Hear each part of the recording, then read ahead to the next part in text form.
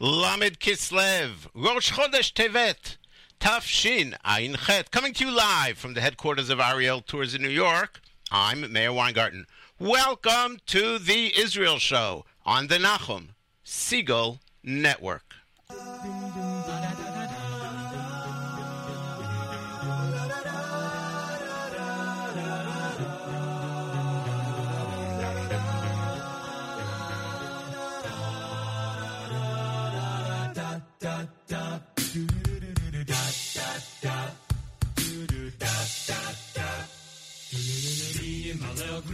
Yisrael otamim ein b'chodor yakum agibor goel ha'am v'yimalel gurot Yisrael otamim ein b'chodor yakum agibor goel ha'am Shema v'yamim ha'em v'zman hazeh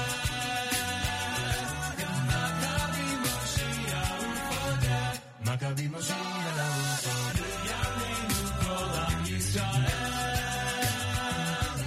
Yitachei Yaakov Ve'yigael Yimalel Gvurot Yimalel Gvurot Yimalel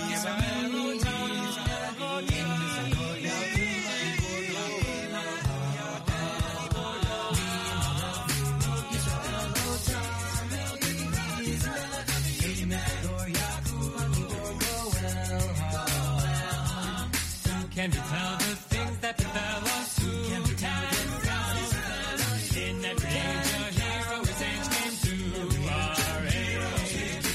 Can you tell the things that befell us? Who can count in every age a hero his age came to our age?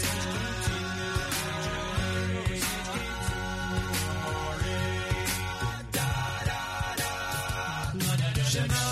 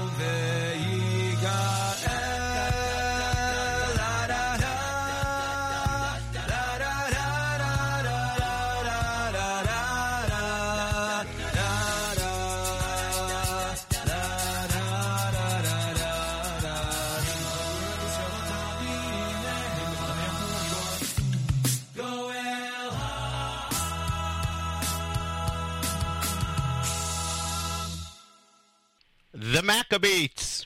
We don't often get to play their music here, as it's American, not Israeli music. We play Israeli music on the Israel Show, but today we have an opportunity to do so, so we're proud and happy to do so. Welcome, one and all. Welcome into the Israel Show, this week's Rosh Chodesh and Chanukah edition of the Israel Show. We are here each and every Monday, live, immediately following JM in the AM, 9 a.m. Eastern, 4 p.m. Israel time. And if you're somewhere else, if you're not in the Eastern time zone, you're not in Israel, anywhere around the world that you are and listening, and I know there are many of you. I know there are people in Australia listening. I know there are people in Germany listening, in South Africa, and South America. I'm well aware of that, and I thank you so much for listening wherever you are. So what time is it on where you are? Well, whatever time it's on, that's the time it is. That's all I can say. Or whatever time it is, that's the time it's on. Thankfully, this is an international radio network. And you can listen to us anywhere at any time. Of course, we're also available on demand at NachumSegal.com and on the great Nachum Segal Network app. Chanukah, Tafshin Ayin Chet. Wow. Haven't we come a long way since the days in the 1200s when the song Ma'oz Tzur was written? We'll talk a little bit about that. And we'll share with you a version of the Ma'oz Tzur that adds another paragraph, and we'll explain why that makes sense. We'll talk about the New York Times, the former newspaper, the New York Times, their editorial about Yerushalayim and what is so wrong with it and about it. I mean, everything about the New York Times is wrong. But this in particular was egregious. And great Israeli Hanukkah music. There is great Israeli Hanukkah music, let me tell you. And yeah, let's give you that that new version of Maoz Tzur. It was melody by Yochai Ben Avi. We've played some of his music. He's accompanied by the Ayelet HaShachar Orchestra, and he does an original melody of Maoz Tzur, obviously, usual classic words, but then he adds a stanza.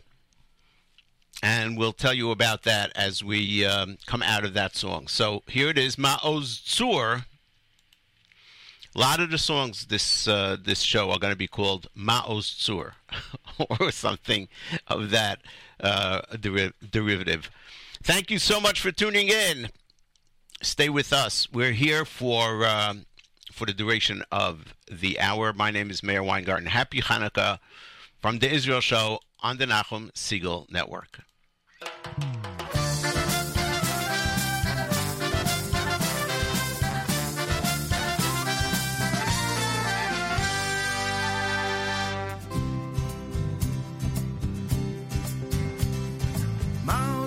ישועתי לך נאה לשבח, תיקון בתפילתי ושם תודה נזבח, לעת תכין מטבח, מצר המנבח, אז אגמור בשיר מזמור, חנוכת המזבח.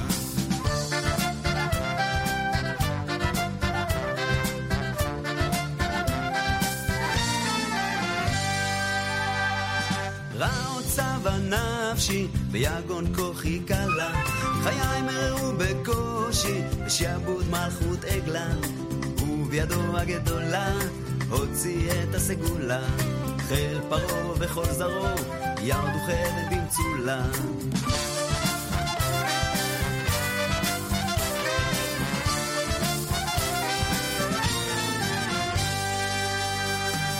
ברכות שואבי אני וגם שם לא שקטתי, ונוגס והגלני, כי זרים עבדתי, וירן רעל מסכתי, כמעט שעברתי, קץ בבל זרו בבל, לקץ 70 נושעתי.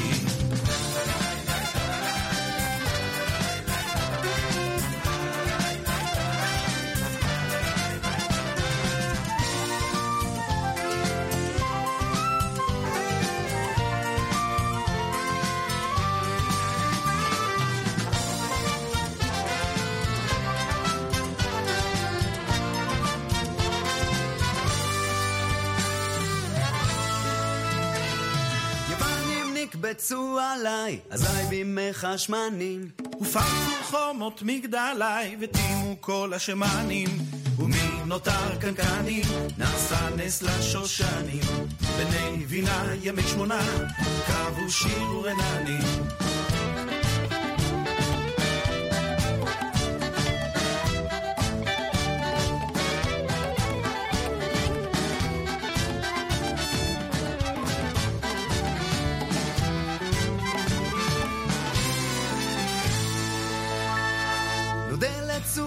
ישועות על גאולה אשר החל, ורוב ניסים ונפלאות כי בית עמו בית ישראל, לבני בריתך וגואל ולעדורו יהל, נבוא ביתך אל מקדשך, בכלי נגן ושיר הלל.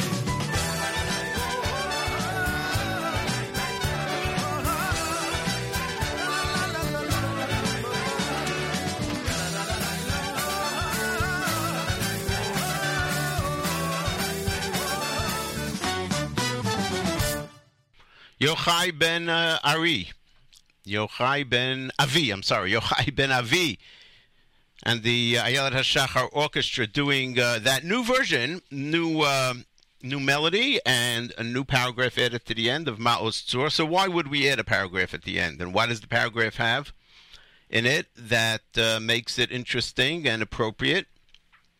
So it goes, Nodel Tzur HaYeshuot. We thank Tzur, the rock, the same Tzur in the Maoz Tzur at the beginning, right? God, who is the rock of Israel, who is a Redeemer, HaYeshuot. Al Geula Asher Heichel. We thank him for the beginning of the redemption that has begun. In the understanding here that with the state of Israel and the return to Yerushalayim and so forth, and the growth and the taking root of the state of Israel as it has, that the Geula has begun. It's a process, and it will continue to grow, as we've said many times. Berov nisim v'niflaot kibetz amo bet Yisrael. Through great miracles, God has taken the people of Israel and brought them back to their homeland. And now the author is saying, as a tefillah, livnei v'ritcha haveh goel, to the people of your covenant, the Jewish people, bring a goel, bring the Redeemer, v'la'ad oro yahel, and may his light glow forever. Obviously, the reference to the light and candles. We have Yahel in Tehillim, Behelon Nero Ale Roshi Le'oro Elech Choshech. That's probably from there. Navo Beitcha El Mikdashcha, will come to your house. As in the beginning, at the most, or Tikon Beit Tefilati, the house of worship, of tefillah, of prayer. So Navo Beitcha El Mikdashcha, to your temple, Bichlei Nagen V'Shir Halel, singing and playing instruments and that are accompanying the song of thanks and praise, actually, not thanks, Hallel, praise. Nodel Tzura Yeshuot al Geula Asher Heichel, Berov Nisim V'Niflaot Kibetz Amo Bet Yisrael, Livnei Britcha Have Goel V'La'ad Oro Yahel, Navo Beitcha El Mikdashcha B'Chlei Nagen V'Shir Hallel. A verse with the traditional melody as well. So why is it appropriate suddenly at the end of Mos Tzur? What does this have to do with anything? Why are we talking about the beginning of the Geula process and returning back to the land of Israel? And it fits in with the understanding of what it is that Mos Tzur means. The funny thing is that as much as it's become the song for Hanukkah over the generations, it's really not a song about Hanukkah. It's like, I think we've mentioned it before, and we have to deal with it again. L'cha dodi likrat kala penei Shabbat nekabala. Most of the stanzas in that song are not about Shabbat, right? So there's a reason for that. But here, this song was seemingly written, as we said, in the 1200s. We don't really know much about the author. His name is Mordechai. It's in the acrostics. It is about the difficulties and terrible situation of the Jews in the Galut and how God takes them and redeems them out. And so it is appropriate to add a stanza about this latest Geula from the Galut. So if, in fact, this Jew, Mordechai, presumably it was in Germany that he lived, is living through the horrors of the Crusades, the Catholic Crusades, as they were on their way to the Holy Land to redeem Jerusalem from the hands of the Muslims, and on their way, they made sure to kill as many Jews as they can.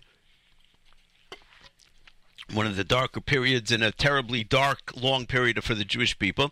So this Mordechai is sitting in his home, and he basically has nothing. He has no army. He has no defense. He's surrounded by the Goyim, who basically all want to kill him. And he sees God as his rock of salvation, as the only rock that he can count on, so to speak. And he's dreaming about when the day will come, la'et tachin madbeach, the day will come when you, God, will slaughter, from Tevach, will slaughter the barking foe, mitzar haminabeach, our enemies who are like dogs. That's pretty hefty non-PC language.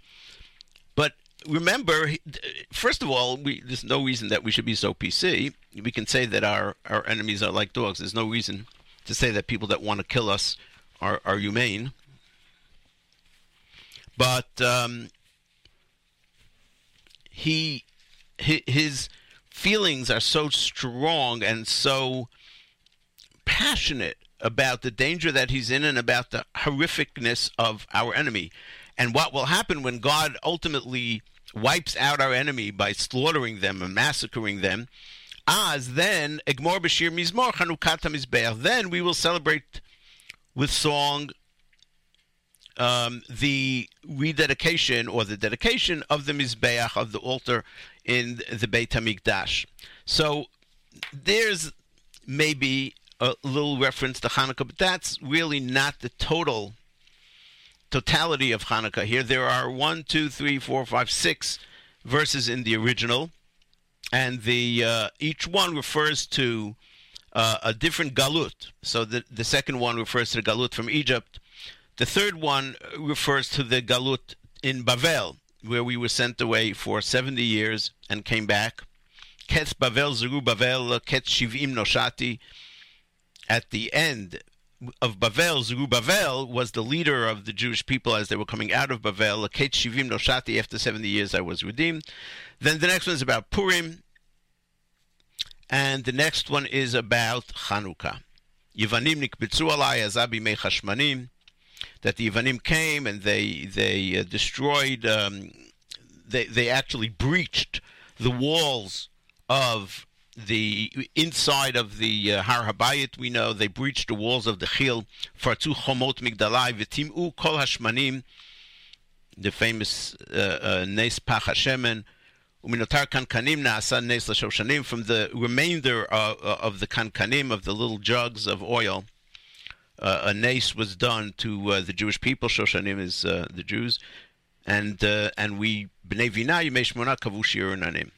So we, the smart people, bnei vina, sages, yimei shmona kavu shir unanim. They ordained that there should be 8 days of song and praise.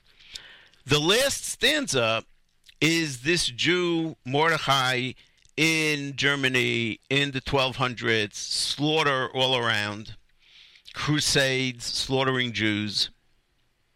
Nothing to hang on to but his faith in God. Really, he has no way of picking up arms. He has no way of protecting himself. And so he sings to God, and I understand that over the generations, this part might have been censored out during certain periods of time, and they did not appear in some of the written versions that we have of Maoz Tzur. Chasof zroa kodshecha, bear your holy arm, meaning get ready, prepare your arm, your hand to fight, right? Bigdol Zerah Chayid Muka'avin, we have the concept in the Shira. You have it a few places that the hand of God is the weapon, so to speak, is the warrior. V'karev Ketzei Yeshua, and bring closer the time of salvation. Nekom nikmat avadecha. He's calling for nekama. Nekom nikmat dam avadecha hashafuch. We have in Avinu Malkeinu. Wreak vengeance upon the wicked nations. This is the stirrings in the heart of a very angry and scared Jew.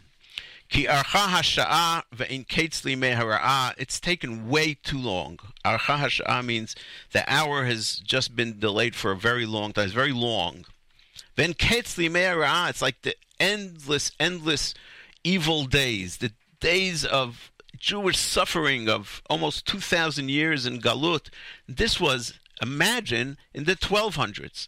Imagine how the Jews felt in the 1400s, in the 1600s, when they were going through horrible 1400s Inquisitions, and 1600s Tachvatat, totally crazy things, and of course the Holocaust.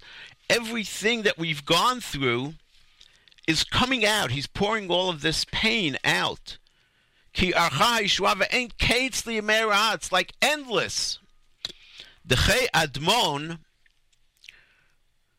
the red one, and who is that? That's of course Esav. And Chazal refer to Esav as Edom and call this Galut Edom. It's a euphemism. B'tzel Tzalmon. In the shadows. Right, Gam Kelech Begeit Tzal So it's the tzel of the Mavet. Tzalmon also could mean, though, A tselem is a statue. Tselem b'hichal, right? Lo tasel lecha pesav v'kol tmuna. No, but that doesn't have the word tselem in it. But there is a tselem. You're not allowed to make a tselem. Man is made b'tselem Elokim, so that's the icon. So it could be that he's referring here to Christianity. And then Hakem Lanu Goim Shiva, bring the final redemption. The 7 shepherds are for Micha, a metaphor for the Geula, the 7 shepherds that are going to bring us from the oppression. And so, yes, if you want to compare where we are now and where this song was composed, not only is it appropriate to add this extra stanza, it's almost like it almost like begs it. How could we be standing in a situation that is so different from the situation that this song was written in and sing it as if it is totally relevant to our time without adding a stanza that says, hey, wait, we're not in the situation of the Jew in the 1200s, in the 1400s, in the 1600s, during the Holocaust. We're in a different place. And is it an element of lack of gratitude or lack of understanding, as we said earlier on Jam in the AM when I was speaking with Nachum? Ein Bal Hanes Mekir Ben Yisrael, the person whose the miracle is happening to doesn't usually understand that he's in the midst of a miracle. You can't understand that you're in the miracle because you're in it. You need to pull back and look at it from a side in order to understand how great the miracle is. So it behooves us to say thank you to God. And what greater time is there than this when we are celebrating a victory in the land of Israel of a Jewish army that defeated the Greeks, that came back to Yerushalayim, that was able to rededicate the Mikdash. That's still ahead of us. And that as the Rambam says, Chazra Malchut LiYisrael. The Jewish people came back to sovereignty. There's now sovereignty in the land of Israel of Jewish kings. It went on for a while, over 100 years. It fell apart.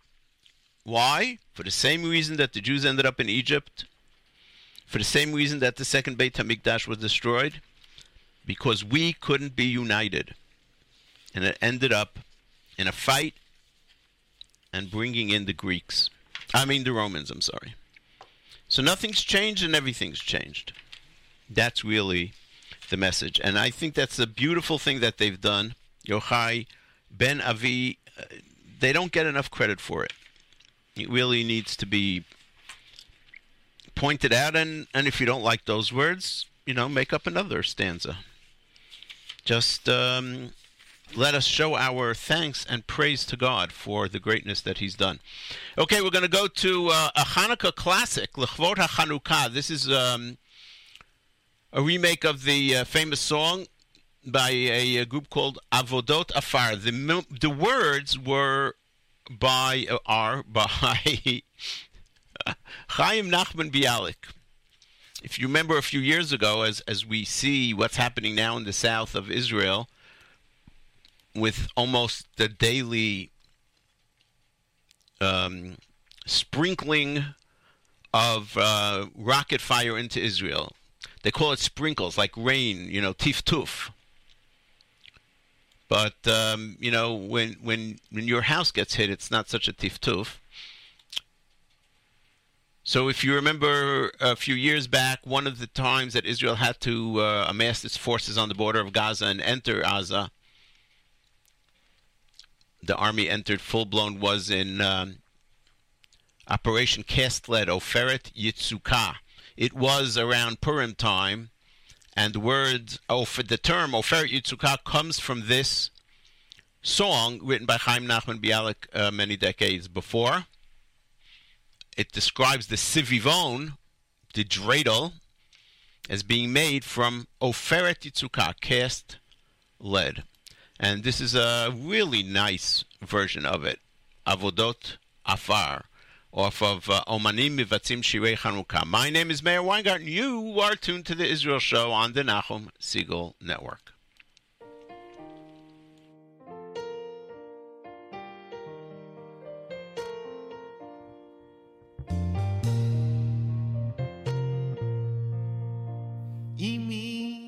נתנה לביבה לי, לביבה חמה ומתוקה, לביבה חמה ומתוקה. יודעים אתם, לכבוד מה יודעים אתם, לכבוד מה יודעים אתם, לכבוד מה לכבוד החנוכה.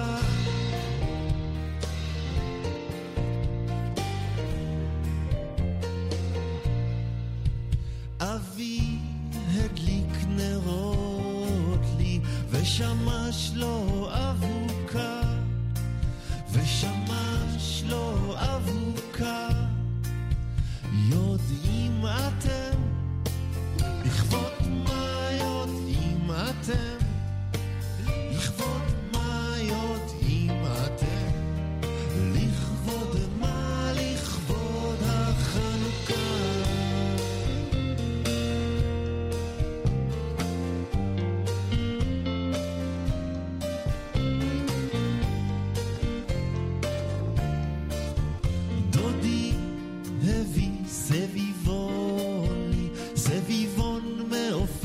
יצוקה, סביבון מעופרת יצוקה. יודעים אתם, לכבוד מה יודעים אתם, לכבוד מה יודעים אתם, לכבוד מה לכבוד החנוכה, לכבוד החנוכה, לכבוד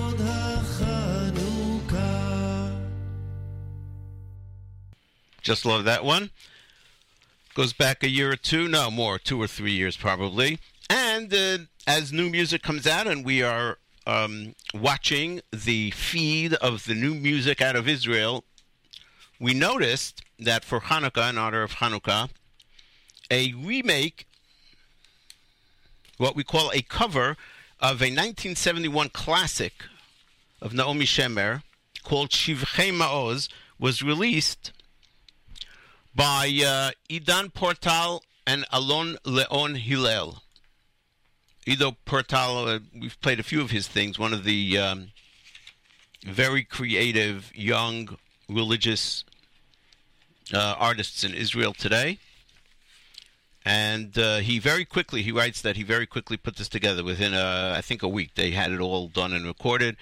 Very nice version of it, and it brought me to thinking about the song Shivchei Ma'oz. Of course, I know it. It was a big hit in Israel in the 70s, and I wanted to understand more about it. The song starts with the line Ma'oz Tzur Yeshuati Lecha Na'el Shabeach. It has 3 stanzas, and each stanza starts with Ma'oz Tzur Yeshuati. Not the rest of the first stanza starts with Lecha Na'el Shabeach. The other ones start with Mivtzari Kesh V'Kisheach, Bekrav and Ketz Yinatzech, and so forth. It was written by Naomi Shemer, the words and the lyrics, and I wanted to find out more about it and see what connection it had to Hanukkah, why she used Ma'oz Tzur Yeshuati, and so forth. It turns out, and this is a story told by many, including by her son, Ariel Horowitz, who re-recorded the song at some point. There's a lot of different covers for this song. Turns out that in 1971, remember, the war of attrition was going on in the Sinai. This is an often overlooked war that happened after 1967, after the Six-Day War and the trouncing and humiliation of Egypt and the other Arab armies. Somewhat after that, going surely 70, 71 was the height of it.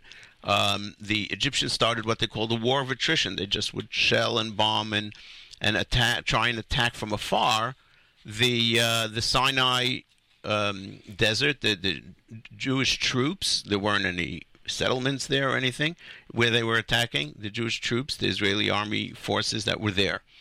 And over time, the Israeli army built ma'ozim, these small fortresses. They built a line parallel to the Suez Canal. It was called Kav Bar-Lev, the Bar-Lev line, I guess named similar to the Maginot line in France of World War I, although they both had a very similar sad ending, which we'll get to. So these mivtzarim or ma'ozim were dug into the Sinai along the Suez Canal coast, and soldiers would live in these for periods of time, either as regular soldiers or as miluim soldiers, reservists. And she came to visit. She wanted to see how they lived and so forth. She was supposed to be writing some songs for a tribute to the IDF, and would be performed by one of the IDF choral ensembles. They used to have that back in the day. And she was shown by some soldiers, she was shown a Chanukiah made of empty shell casings. And they would take this big empty shell casing and put stuff in it that can be lit, and every night would light one more. And this was on the shore of the eastern side of the Suez Canal. On the western side of the Suez Canal, the Egyptians were watching, and they would see every night the lighting of the candles. I don't know if they understood the triumphant feeling that the Jews had. The ma'atim, rabim miyad ma'atim, tmeim biyad torim.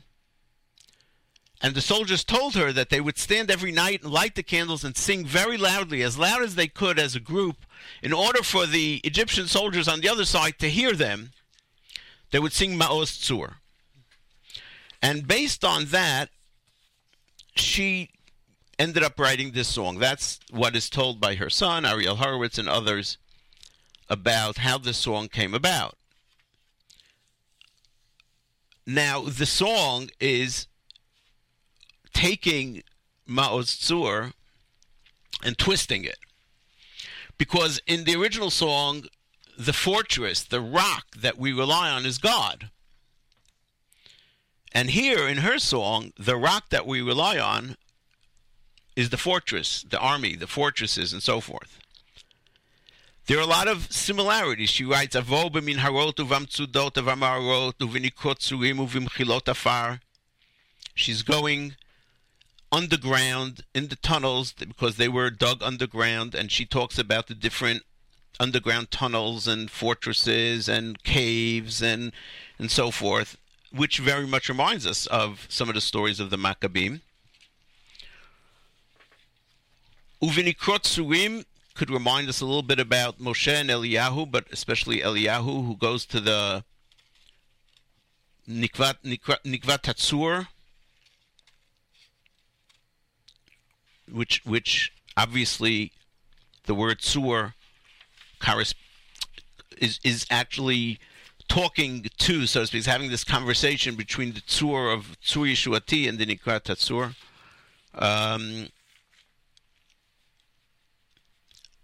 And she talks about Eisham Belev Halayla, in the dead of the night. Daruch v'charishi, I'm ready to fight, so to speak, but I'm silent. Mabit bi mivakesh nafshi, from the other side, she says, the person who wants to take my nefesh, the person who wants to kill me, is looking at me.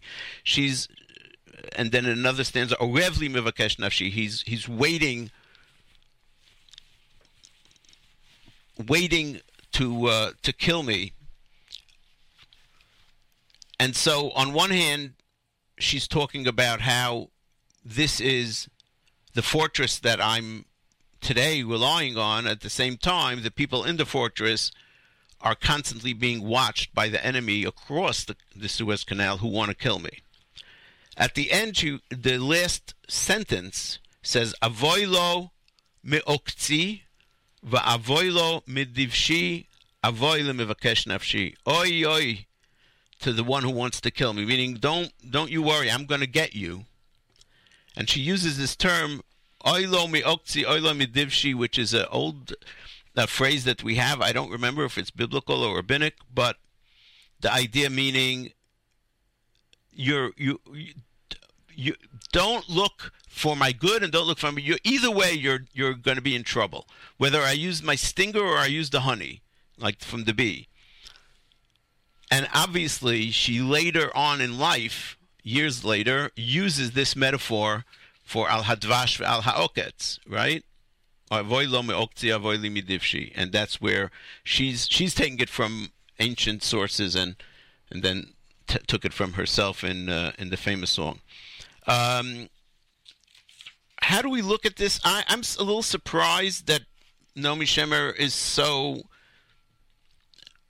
very forceful about that the Ma'oz, as if she's saying it's not God, because in the original song, the Ma'oz, the fortress, the strength that we were looking toward was God.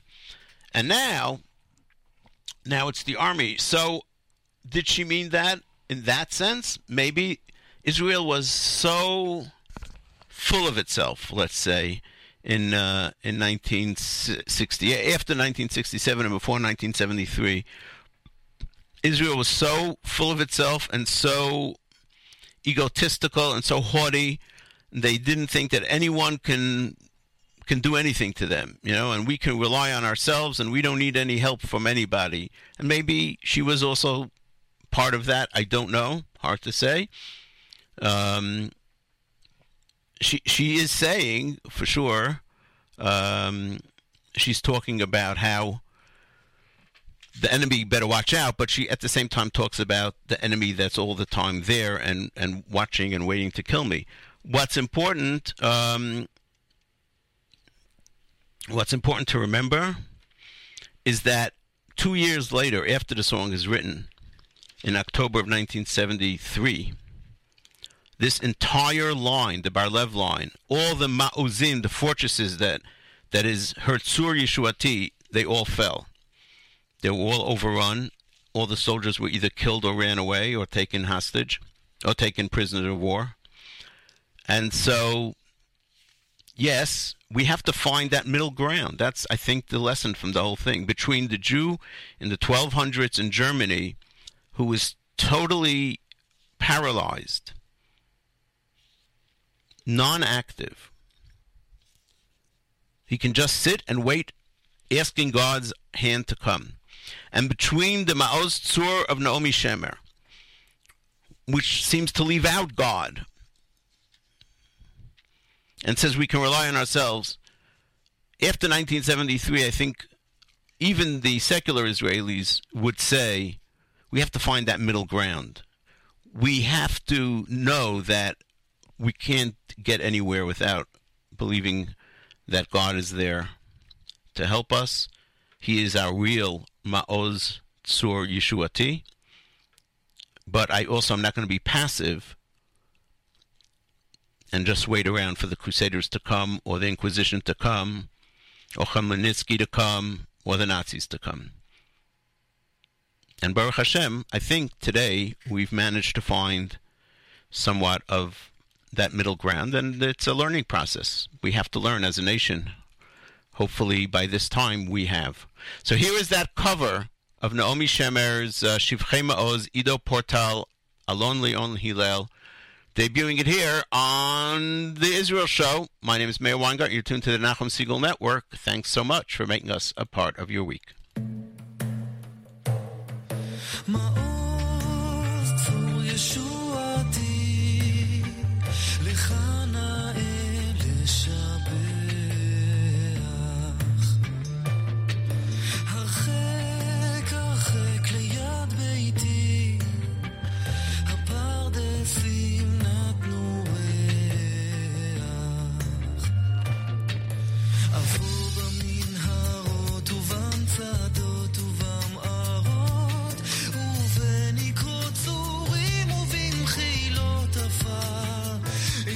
בלב הלילה דרוך וחרישי צופה בימי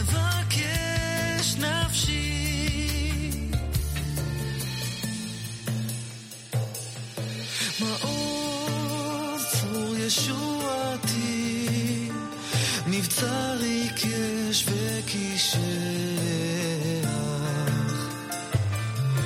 עצי שקד ליד ביתי, עומדים בלובן פורח, עבור במנהרות ובמצדות ובמערות, ובנקרות צורים ובנחילות עפר, אי שם בלב הלילה דרוך וחרישי, מביט ומבקש נפשי.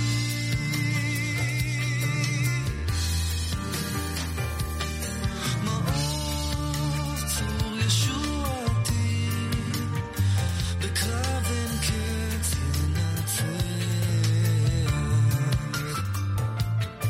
אליי איילת אחותי, חיוך עייף תשלח, עבור במנהרות ובמצדות ובמערות, ובנקרות צורים ובנחילות עפר, אי שם בלב הלילה דרוך וחרישי, אוהב לי מבקש נפשי, אי שם בלב הלילה דרוך וחרישי, אוהב לי מבקש נפשי.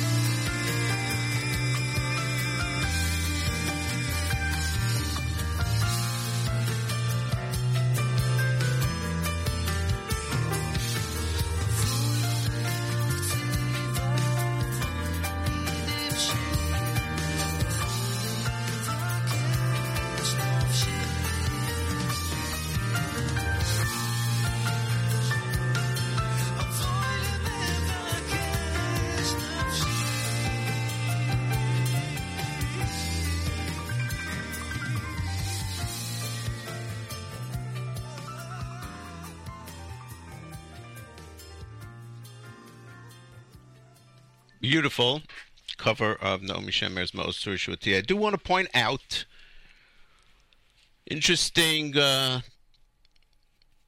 lecture, shiur, that was called to my attention. It's given by Rabbi Tzvi Sinensky, Sinensky, Rabbi Tzvi Sinensky, who is heads up, I believe it's the Bet Midrash program. Don't want to get that wrong, but he's one of the chief educators over at Kohelet in Pennsylvania. And a lot of his stuff is very good. I really enjoy it. He is obviously very, very erudite and a tremendous scholar, Talmid Chacham. And he gave a lecture about the logo, the coat of arms, or whatever you want to call it, of the State of Israel.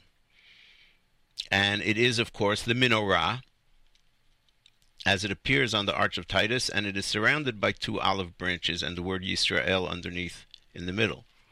And Rabbi Sinensky tries to understand what the sources that brought the designers to this might have been, and it's fascinating, and ties into the Haftarah of Shabbat Chanukah and other things. So it's on YU Torah, yutorah.org. Just do a search for Tzvi Sinensky, Sinensky. The Menorah and the Modern State of Israel is what it is called. And I think you'll enjoy it. It's very interesting. The New York Times, a former newspaper, had an editorial, of course, blasting President Trump about his, what I would say, bold, new Jerusalem policy. And, you know, everything about it is wrong. Everything about it is wrong-headed. But there's one thing in here, I mean, there's a lot of things in here that get me. But there's one sentence in here that is just, you know, blows your mind. It's just, how disingenuous could they be? Here it is. This is the paragraph. I'm going to read the paragraph for you. Palestinians anticipated being able to locate their capital in East Jerusalem and to have access to Muslim holy sites there. East Jerusalem was exclusively Arab in 1967, but Israel has steadily built settlements there, placing some 200,000 of its citizens among the Arab population and complicating any possible peace agreement. Okay. According to the New York Times, the Palestinians, and it just seems so obvious, they want to locate their capital in East Jerusalem. They won't tell you how there suddenly were two Jerusalems. How is it that after thousands of years of history, the city of Jerusalem becomes an East Jerusalem and a West Jerusalem? They don't tell you that that's the result of a war that the Arabs started. And that the fact that the city ended up being a border city and having a wall go through it, like Berlin, the only two cities in the world at the time. How did that happen?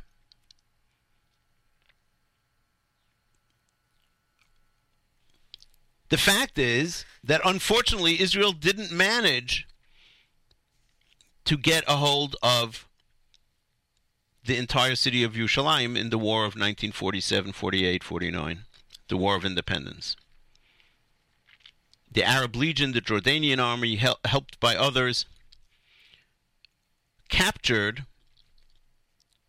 what they call East Jerusalem by force against the UN partition plan that Israel accepted. What makes that holy? Why should that be accepted by anybody as anything other than armistice lines? Why should the Palestinians say they want their capital in East Jerusalem? Who cared? They didn't care about East Jerusalem one whit. They didn't care about Jerusalem at all, pretty much. I mean, they had some ties to it. It's the third holiest site in Islam, the third. But throughout the generations, there wasn't much attention given to Jerusalem. There was to Mecca, there was to Medina, but not to Jerusalem. But of course, when the Jews have it, they want it. So how did it become that in 1967 East Jerusalem was exclusively Arab? The answer is the Arabs threw the Jews out. They slaughtered the Jews, and the Jews did everything they could to escape the slaughter. We know that they totally destroyed the Jewish quarter. They ripped down and totally destroyed all the shuls. They took the cemetery, we've discussed this, on the Mount of Olives, the oldest Jewish cemetery, and bulldozed the top of it and built a hotel in its place. The Jews either were killed, taken prisoner, very few, most of them were killed, or ran away. So the aggressor who massacres the innocent men, women, and children, causes them to flee, somehow in the eyes of the New York Times now should be rewarded.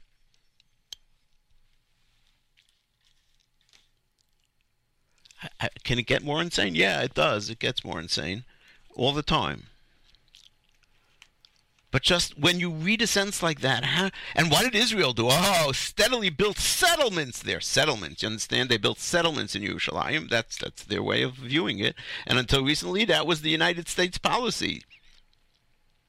That Ramat Eshkol and Gilo and everything else that is built beyond the quote-unquote Green Line, these are all settlements. Were there Jews in many of these places before 1948? Oh, you bet there were. There were Jews living in the old city, in the East Jerusalem part. There was the famous Jewish quarter. Tons of, until the late 1800s, mid-1800s, late 1800s, that was the only place Jews lived in Jerusalem, was in the old city. Not until Moses Montefiore came and opened things up and built housing. That's how he dealt with the housing crunch in the old city. He built houses outside of the old city and paid people to live there. Now, here's another thing the New York Times seems to forget. The demographics of Jerusalem, the population of Yerushalayim, starting in 1844. You understand? 1844. Before there was any Zionist movement. There were more Jews than Muslims in Yerushalayim. And at that point, as I mentioned, it's only the old city of Yerushalayim. There are 5,000 Muslims approximately and 7,000 Jews. 1876, there's 12,000 Jews and 7,500 Muslims. In 1896, 20 years later, the Jews more than doubled. There's now 28,000 Jews. The Muslims didn't add much, 8,560. In 1922, this is when the Arabs start rioting and so forth. There are almost 34,000 Jews living in Yerushalayim and 13,000 Arabs. There's 2.5 times more Jews than Arabs in Jerusalem in 1922, just when the British start their, almost the beginning of the British Mandate. So these numbers are pretty solid. 1931, there are 51,000 Jews and 20,000 Arabs. Again, more than double the Jews than Arabs.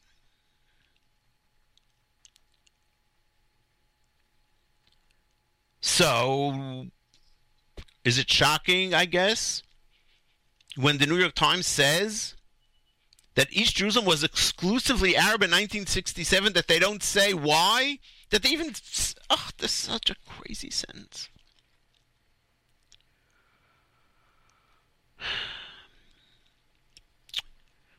You know, it's like saying, that in 1900s, there were no Indians living in America. I don't know what the Indians want, or why they even have any claim. I wonder if the New York Times would ever say something like that. Would they? It's not politically correct, but would they say that? I wonder. Oy, oy, oy.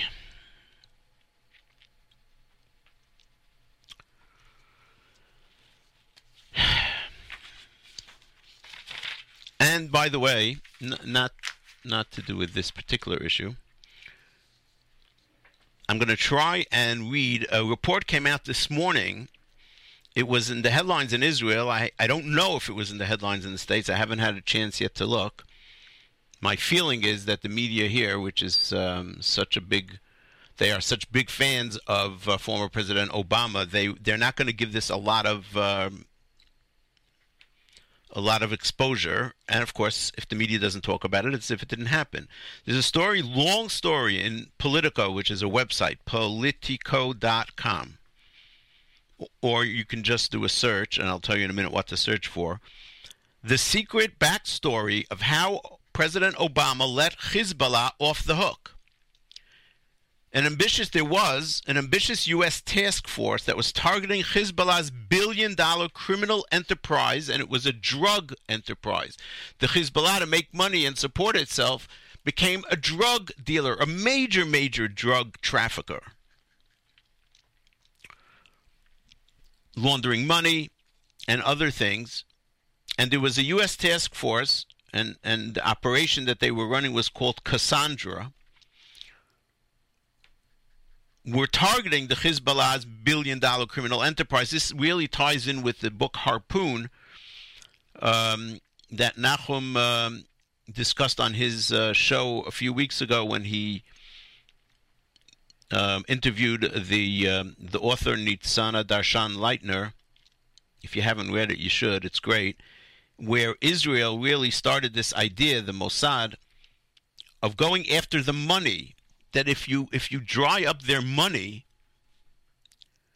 the terrorists will not be able to operate. So here, the U.S. is finally doing that. They start this enterprise, this idea. I guess it was the CIA, together with other branches of government, to target the money flow of Hezbollah. Hezbollah, who is, according to the United States' own State Department, not a big lover of Israel, is considered a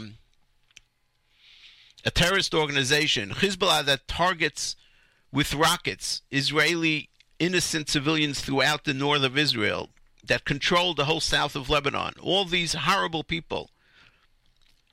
President Obama made sure that this operation is not carried out because Hezbollah is a client of Iran. And the United States needed to get to a deal with Iran as fast as possible. But at the end of the day, it had to happen before President Obama left power, left the presidency. So this is shocking. The President of the United States says to U.S. government agencies, no, don't go after the Hezbollah, the terrorists, the murderers. Don't go after their money. It's going to get Iran upset. We've come a long way, haven't we? Okay. Let's see. We're going to end off with yet another Ma'oz Tzur. This is one of my favorites by Tamar Capsuto. And we'll do that right after we say thank you. Thanks so much for listening. Thanks for all your Facebook likes and comments. Thanks to the staff of the Nachum Segal Network, and my very special thanks, as always, to Nachum Segal. Coming up on the Nachum Segal Network, Yoni Pollack and Seth Gordon with After Further Review, covering the latest in the world of sports, and then the great Monday Music Marathon. Until next Monday, immediately following JM in the AM, this is Mayor Weingarten wishing you a happy Hanukkah, a Chodesh Tov, and reminding you that nice guys do not finish last. They're just running in a different race.